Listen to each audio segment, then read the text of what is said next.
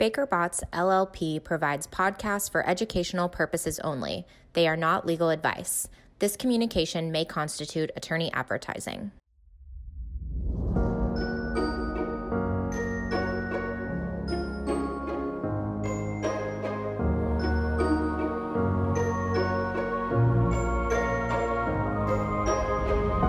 Welcome to the Environmental Evolutions Podcast, where we explore the changing landscape of environmental law and policy.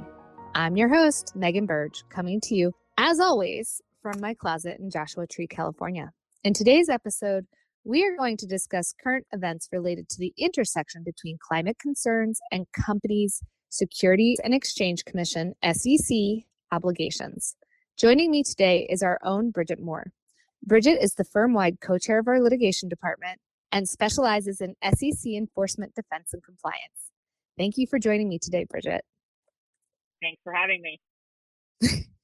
Bridget, it just occurred to me that your practice may be one of the only ones where people are less excited to need to call you, but I'm going to leave that aside for a moment. Yeah, exactly. My jealousy of the corporate department continues to this day and all their happy good news deals, but we should probably get started. And I thought we might start with the recent events that spurred my relentless campaign to recruit you for this episode, which was President Biden's executive order on climate-related financial risks. And just for level set for folks, President Biden signed the EO on May 20th to, and this is a quote, advance consistent, clear, intelligible, comparable, and accurate disclosures of climate-related financial risk, end quote. The order reflects the administration's whole of government approach and directs numerous agencies to take actions. And we're talking everyone from the Secretary of the Agriculture to the Treasury Secretary and the Secretary of Labor. But all of the directions share a common thread: the integration and increased transparency of climate-related risks in financial disclosures, which brings us to why I invited Bridget to join us today. All right, Bridget. So with that level set, where should we start? Let's start by discussing the executive order just a little bit more in a little bit more detail, because I think it really is this administration's call to action. It's a reset, and it really calls upon every part of the government to take a step back and look at how to evaluate climate-related financial risk. So it's really the beginning of what this administration is going to focus on, and it's such a big undertaking. A little bit of you got to start somewhere. I am going to pause you there just for 1 second, because it sounds like what you're saying is this is really the start of the process to set the table for actions that will come over the next couple of years. That's absolutely right, and it's interesting because just reading the executive order, it's kind of like, where do you even start? So it's really kind of very broad, right? So it's the government themselves has to look at what they're doing, and then it also has to look at what they're doing externally in terms of the services it provides its citizens. Well, with that, Bridget, I want to transition over to what I would call your house, which is the SEC. What does this mean for the SEC? Well, this is it's interesting. So the SEC has been making headlines in this space prior to the executive order coming out. And in fact, Allison Lee, who was the SEC acting chair before Gensler was confirmed, really, in the early part of 2021, really started getting out there and putting forth the SEC's path, essentially, towards a more focused ESG initiative. It's very timely. Social justice issues are at the forefront of the boardrooms. Shareholders are demanding that companies report on issues like climate change, diversity, income equality. And, I think that Allison Lee herself would say that the SEC was slow to confront climate change, but I think that there is a lot of runway in terms of what the SEC can do to provide guidance to the companies that are required to report. pursuant to their rules and regulations, to provide the investing public with what they're looking for in terms of climate change disclosures and other ESG related issues. I have to stop you there. When you say Gensler, who is Gensler? Sorry, this is my world, so I just assume everybody knows who Gensler is. Yeah, he's the Madonna of the SEC world, apparently. Oh yes, exactly. Gary Gensler, he's the newly appointed chair of the SEC. Well, I actually want to back up a step to something you just said, which is that they were really laying out what a focused path looks like on ESG. What is a focused path for the SEC on ESG? So in my opinion, a more focused path would be actual guidance around what is required to be disclosed. The Division of Corporate Finance had put out some guidance in 2010, guidance with respect to climate change and what is required to be disclosed under regulation, what's called Regulation SK.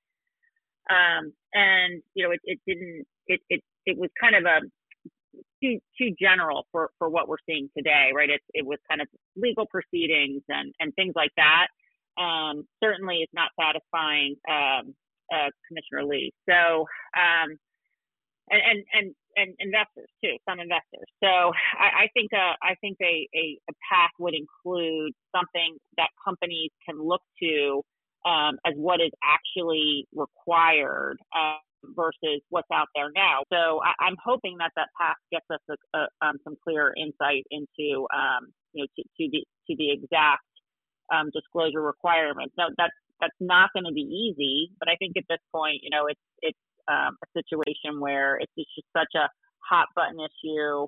Our clients are wanting to do the right thing, and we just need a little help in terms of of what does that mean? What does that look like?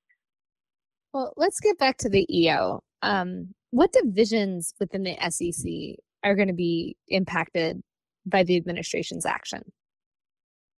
Starting with the whole premise of the discussion today, which is disclosure, which puts us into the Division of Corporate Finance, which is responsible for disclosures, and they review disclosures and all of that. So, getting back again to kind of what in the early part of the year, what Acting Chair Lee put into place this request for public input with respect to the Commission's disclosure rules and guidance as they apply to climate change disclosures, including whether the guidance should be modified. Again, there's this 2010 guidance. To the extent that your listeners want to look it up, quick Google search.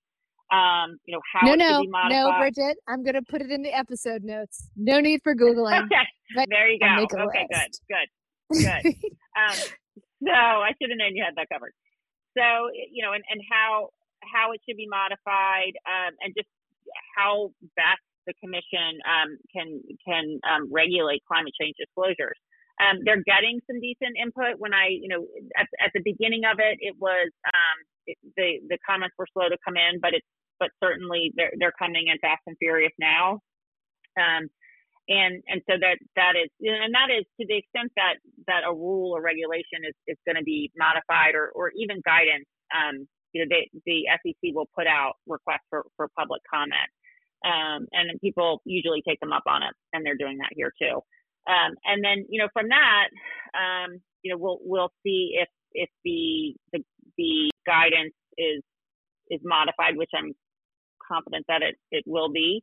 And we'll see within the regulation SK and the disclosures that are required, what specific line items might be required. And again, it's going to be very interesting to see because of how do you measure success in this area. But certainly the Division of Corporate Finance will take the laboring oar on that. All right. So we covered corporate finance. Are there any other divisions we should talk about? Absolutely. We should talk about the Division of Enforcement. And the Division of Enforcement. I'm shocked, Bridget, shocked that we're talking about enforcement. People, the division that strikes fear in many people's hearts, they too will be looking at ESG and disclosures. I have to say that it's going to be interesting to see what enforcement might look like, if any enforcement, with respect to disclosures, prior to more guidance in this area. I think that you'd have to have something pretty egregious, a company that's just making, maybe representations that are, material and just absolutely false potentially in this area. But, that would be an outlier. To the extent that you have a company that is, disclosing, doing the best they can under the guidance that's out there right now, I'm hard pressed to think that enforcement is going to start picking at that again until there's more guidance out there. The then acting chair Lee, and I should add that Gensler, all signs point to the fact that he too is interested in this area and is not going to undo all the work that she did. When she was coming out with the initiatives in this area, certainly the Division of Enforcement was part of it, and there was comments that there will be some review of disclosures that are out there right now. But again, it's going to be interesting to see if there's just kind of a pause there until there's some more guidance to actually compare the disclosures again. So, Bridget, it sounds like, if I'm hearing you right, that really enforcement's not going to be front and center per se this year, but that the regulations and the rulemakings you talked about at the start of the podcast are going to be game changers, and that companies really need to be paying close attention when those come out to ensure that they don't run into enforcement issues. That's exactly right. I think that right now, what the stated, what enforcement is responsible for is they're supposed to develop initiatives to proactively identify ESG related misconduct, and to mine and assess information across registrants to identify potential violations. So I have no doubt they're attempting to do that. But to your point, Megan, I think that this idea that they're going to identify quote unquote material gaps or misstatements in disclosures, it's going to be, unless they are, it's kind of an outlier, right? I mean, we're sitting here talking about companies that are, looking to disclose this type of information. You're right. I mean, I think that they're going to have to actually have something to, to look at the disclosures that are out there against the guidance that is given by the SEC to determine if there are these gaps. So you're exactly right. I think that, it'll be a while before we see that with respect to disclosures. Well, let's take a little bit of a deeper dive here, because not all companies are the same, right? Are investment companies and infrastructure companies, just an example, similarly situated here? No, it's a great question, Megan. No is the answer. And an area where enforcement can actually make its mark, if you will, earlier rather than later, is in those entities that are subject to OC, the Office of Compliance Inspection Examinations within the SEC. Part of their priorities this year are to look at disclosures around ESG investing. As I'm sure you can imagine, there is a significant number of individuals who are interested in investing in products that have some level of ESG involvement. And so there is an area where, to the extent that a group is marketing a product related to ESG investing, and that product doesn't meet meet exactly how it's marketed. It's not ESG at all. I'm sure it'll run the whole spectrum. That, I think, is where you could see immediate enforcement in that area, because that is just a plain and simple you say it's this but it's not, and that is kind of the bread and butter of enforcement. As we're getting close to the end of our time here today, but before I let you go, what should companies be watching for as the EO is implemented, or acting chairman's lead, that pathway is carved out? What should they be watching for? Yeah, they should be watching for what their peers are doing. They should be watching for the comment letters that are coming in. They're always kind of interesting to read, and could provide insight into what people really want to see. The SEC has been really good about getting out their position quickly on these types of disclosures. There's actually a page, a resource page on the SEC's website specifically devoted to this topic.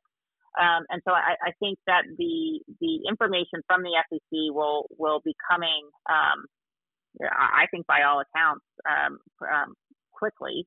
And so I think people need to keep an eye on that, and certainly kind of keeping an eye on, or an ear to the ground with respect to what their shareholders are interested in understanding, what they're interested in the company speaking to. That goes beyond disclosures, technical disclosures, right? In your 10Ks and your 10Qs, and but what they would want the company to take a position on. And just keeping your eye on all those types of things, I think will be helpful as we get through this uncertain time, particularly with respect to our regulators, and what is required to be disclosed, and we'll hopefully have some more clarity. Well, on behalf of all of our listeners, I do hope you will come back on the podcast once the rulemaking process gets underway. Absolutely. I look forward to it. Okay, well, that's all for today's episode. Bridget, I know your schedule is bananas. Thank you so much for taking time to join me today. Thanks for having me. All right, folks, links to the materials discussed in today's show, including the executive order, are available in the episode notes, as well as Bridget's contact information. Please do not hesitate to reach out to her if you have questions or concerns about climate-related disclosure requirements. I am Megan Burge. Thank you for spending time with me.